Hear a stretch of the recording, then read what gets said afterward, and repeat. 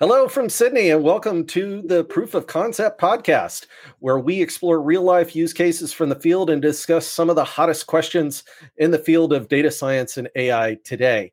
And as always, I am your host, Grant Case, Director of Sales Engineering here for Dataiku and ANZ. And as always, is my co-host up there in Singapore. Hello, Alex Hubert. Hey, Grant. How are you? I'm jazzed and pumped for today because let's get ready to rumble. Today is all about the data science language breakdown. So let's get lots of comments coming on this one. Yeah. So today we're going to be talking about, the data science languages and how we typically break those down.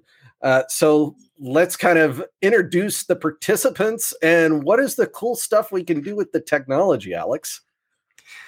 Yeah, so when you think data science language, right, you just open up Google and you're going to have those big debates between obviously Python and R. Then pretty quickly SQL is going to come around. And the kind of cool stuff that you do with Python, because I'm more of a Python person than R person. I'm not sure that R should still be around anyway. Oh, this is going to be fun. But the cool stuff you do with Python now is I was actually about to say anything that is machine learning related, but Python is so much more than that, right? You have all those libraries that let you do stuff from web apps, pretty nice visualization, heavy manipulation of data, and obviously machine learning, right? And ultimately, if you know your way around Python, you can go from building the backend of the website, putting some AI in your website, and even building some web apps on your website. Everything with Python. And that's the full end-to-end cycle and the full end-to-end dream of a data scientist, right? Getting from raw data to an actual product that everyone can see. That's something you can do with Python. I will let you comment on R. So I will take the R and the SQL. I'm an old hat. I love R as a language. I teach it in class. But one of the cool things I really like about R and always has is, in effect, anytime you go to most languages, you start up, you cook up, open up your Google browser or your Google Chrome, you type in, and here comes a big deal, big list of answers from Stack Overflow. The one thing I've always enjoyed especially about R, is the amount of community spirit in R. And the libraries, we talk about like the ubiquitousness of the scikit-learn library inside of Python. It is the coin of the realm when it comes to machine learning. But anything that you've ever thought about doing, somebody has likely built a function in a package in R today. I can go out to CRAN, I could do a search, I likely will find it, and there's a function there that I can just call and do it myself. I'm not taking and doing a bunch of code to get it out. So for me, especially anything, and I'm trying to do anything statistical related, R is always the go-to for those particular pieces. But the one that we always get kind of short shifted, but it is the cockroach of all programming languages. I wouldn't call it a cockroach. I would. It is SQL. You can't call SQL a cockroach. It's SQL not a cockroach. It's so useful. It is useful, and it will be around for after you or I are long gone. Like if I was putting on, if you're taking bets of the language that'll be used now in 2050, so almost over 30 years from now, I can guarantee you somebody will be writing SQL at that point in time. For sure. R and Python might be gone, but yes. So for me, SQL has almost had a renaissance, right? So there was a time in the previous, the last decade where, RDBMS is too slow. Yeah, it wasn't cool to do SQL. It wasn't anymore. Cool. And you're right. It's the renaissance of SQL because people realize that when you go from raw data to data in a database at some point, whatever type of database that you have, you're going to have to manipulate heavily at scale those massive data sets so that your analytics team can start working with it. But all those pipeline, it's heavy SQL pipeline. And even on the analytics side, like, okay, it's great to do stuff in Python. Like the number of times, like I was taught that myself when I joined Dataiku in the first place. Like I knew that Python was slow, but I didn't know how powerful SQL was. And then after that, I was teaching that to a couple of my team members. Guys, just do that in SQL. It's so much more powerful. It's so useful, and it's also robust. In Python, you can make a lot of mistakes, and like you're gonna have some weird errors because that package was updated and stuff like that. You didn't catch it. SQL will still probably be the syntax can change from one database to another one, but overall, pretty easy to maintain, very robust, and so efficient in processing data in a database.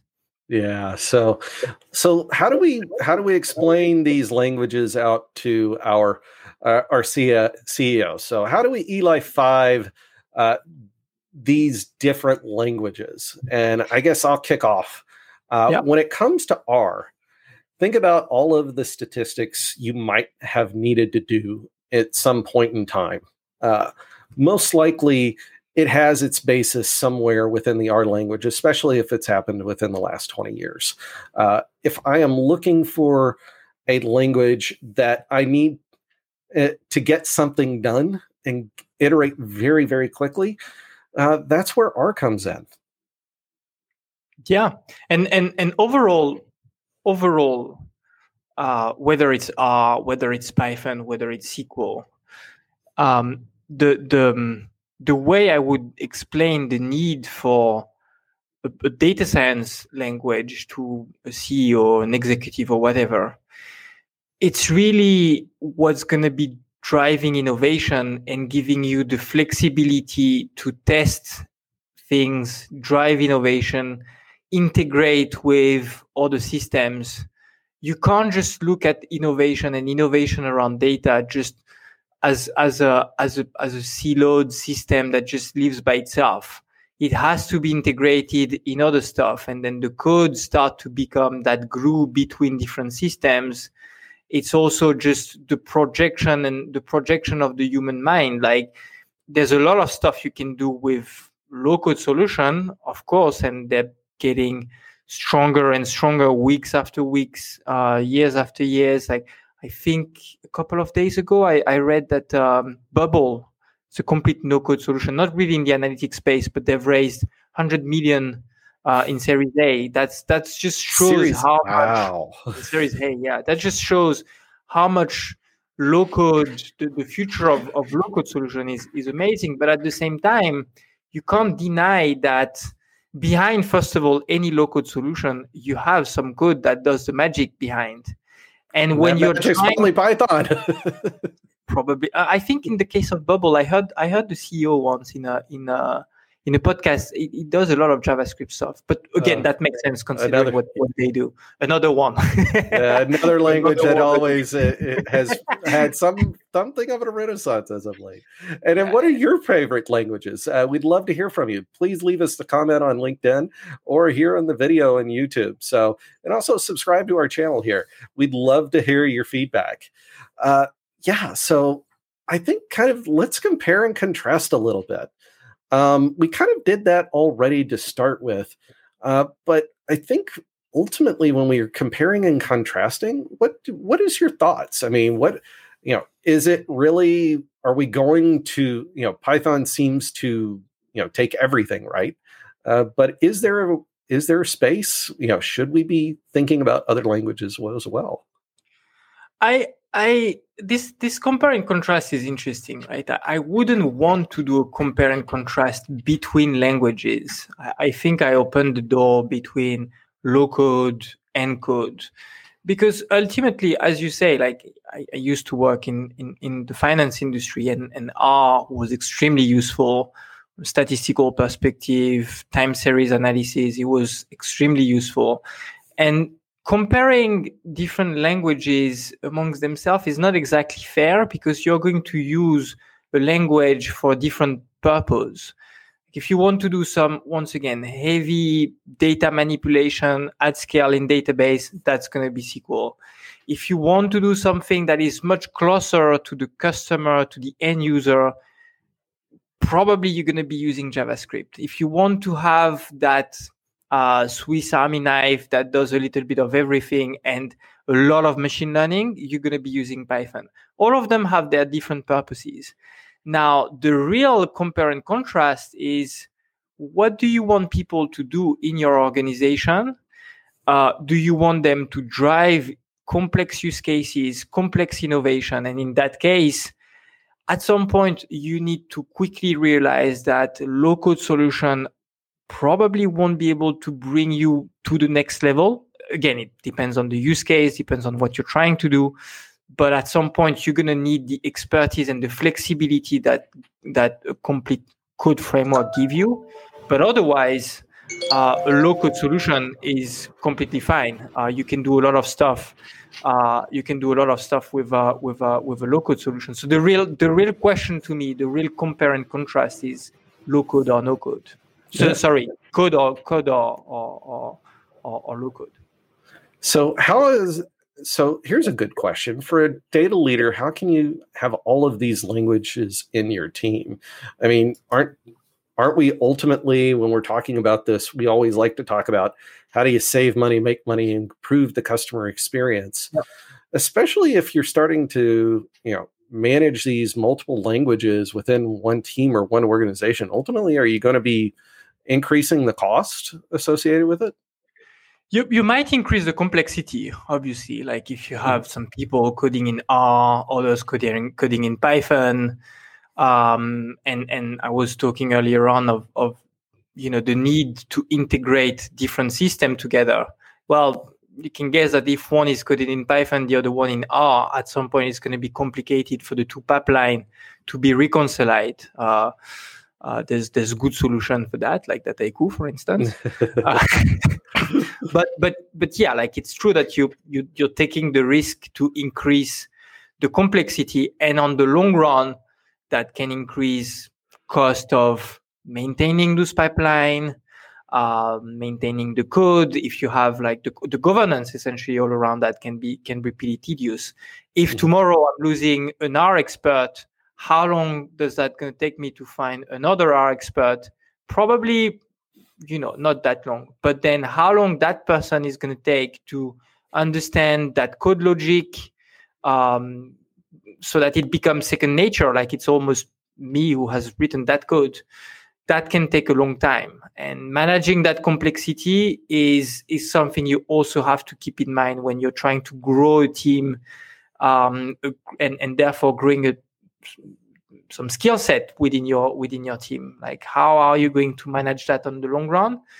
At some point, and we see people actually taking the decision to say, we're just going to be a Python shop, or we're just going to be like a complete Spark shop, and because that's going to remove a little bit of that complexity. In practice, you see more Python SQL, something like this.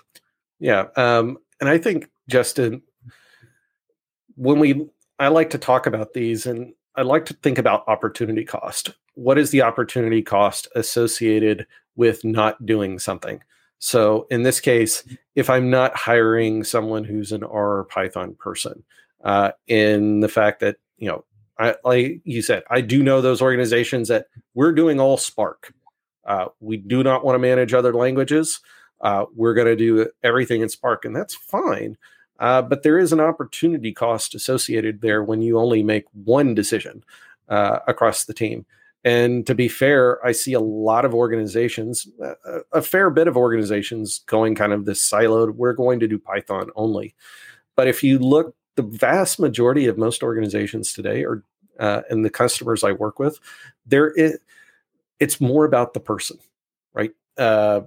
You'll see most times, I'm an R person, slowly learning Python at this point. But I think if you have the mentality of typically the individuals who learn these types of languages, moving over to another language inside of the organization is always helpful.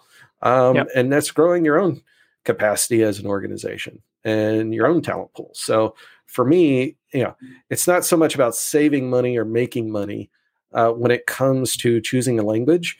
It's what can I get the most out of my team? Because it's an excellent point, because it's you can see anyway that trend of organization proposing career path, but also trainings, upskilling people. Like you have all those boot camps within organization to take someone who didn't know how to code and then train them in SQL or in Python slowly, week after weeks. That goes exactly into the direction of what you were saying. Yeah, and again, I think I'd never want to necessarily hang. And when I was on the other side of the desk, I never wanted to constrain any of my team in terms of the language itself, because guess what? Every language, go back to 2000, 2001, Java. Yeah, it's still incredibly important now, but it was everywhere. Languages come and go, but the people and the aptitude to deal with the languages, those are the folks that drive the value. Yeah, definitely. So let's talk a little bit. Let's put on our wizard's cap and let's think about some of the predictions in and around because there is a fair amount of organizations that are dipping their toe in today into this data science world, and there's always a fear of, am I going to bet the wrong horse? So let's put on our prognosticator caps and let's kind of think about predictions as it relates to a lot of these data science languages. Yeah, I mean, Python should be around, right? Mm-hmm. Python is going to be around, but as we said earlier on in the episode, right? SQL for sure is going to be around, and if anything, it's less than a bet. But I would love to see organization trusting and relying much more of their pipelining and their feature engineering on SQL. There is so many data scientists right now in the market. I'm looking at their code sometimes. I'm looking at what they're doing, and I'm not going to say horrified, but sometimes that's as a former SQL developer, I will say that I am horrified. You're looking at loops over loops, and you're like, that would have been so much better and so much more efficient in SQL. So for sure, SQL is going to be around. But if we try to make a very meaningful prediction, I don't think, again, we should be asking ourselves which language is going to be around, because language pop and go, and maybe tomorrow something appears and it's the new Python and just replace everything. However, I think you're going to see more and more very powerful low-code solutions on the long run that are going to challenge the way we even think of innovation. The way that data scientists, data engineer are looking at their job right now. Potentially, data science is going to be much more of a managed services than what it is right now. Like we were talking about AutoML stuff last time. AutoML, it's the complete abstraction of the code. It's a low-code solution. Like, doesn't mean that you're useless as a data scientist, but we are putting the code away, and yet the innovation is still being pushed forward. Mm-hmm. So I think we'll see a fair rebalancing of the dependence and the reliance on code to build analytics project over the next few years. Yeah, I think I echo some of those, especially when it comes to the languages themselves. I tell this story about at the beginning of my career, I'd gone in and I had basically built my own little application with Microsoft Front Page, which was an HTML editor. I had gone into a job interview, and basically they were like, "Oh, how'd you do this?" And I was like, "This." How did I do that? Well, somebody just pulled up their Notepad, not even Notepad++ at that point. And I think back to that, and I think about now, the languages are still going to be around. The question will be how much of it is being used. To your point, low code and no code solutions, especially in data science, are getting really scary good. So the amount of code I might need to write is actually going to shrink. Even though ultimately I may be using more Python or I may be using more R later on, but that's as a percentage of the total amount of work, it's probably become smaller and smaller. So I look at, is Python going to continue to rule the roost? Absolutely. I don't see it going anywhere. I don't see R going anywhere either, especially here in Australia. I'd say R is probably on par in a lot of organizations with Python. But for me, it's more of that, what's going to happen in the next, 5 years. We're going to see we talk about this overall theme of democratization, and democratization is coming to a lot of the code. So we're going to see this bifurcation of people that are doing a lot of low code, no code stuff, and maybe a little bit of Python or a little bit of R.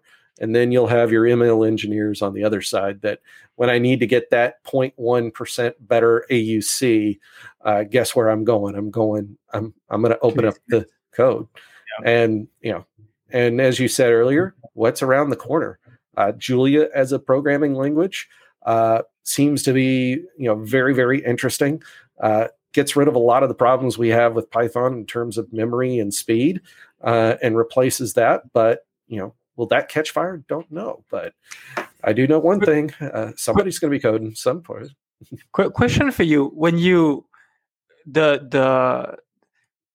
first workflows that you were building within Dataiku, within DSS, how much were they relying on code in comparison to what the amount of pure no code visual recipes that you're using? 90% low code, no code at that point. But when you started, was it more geared toward codes? Like, did you see that rebalance over time?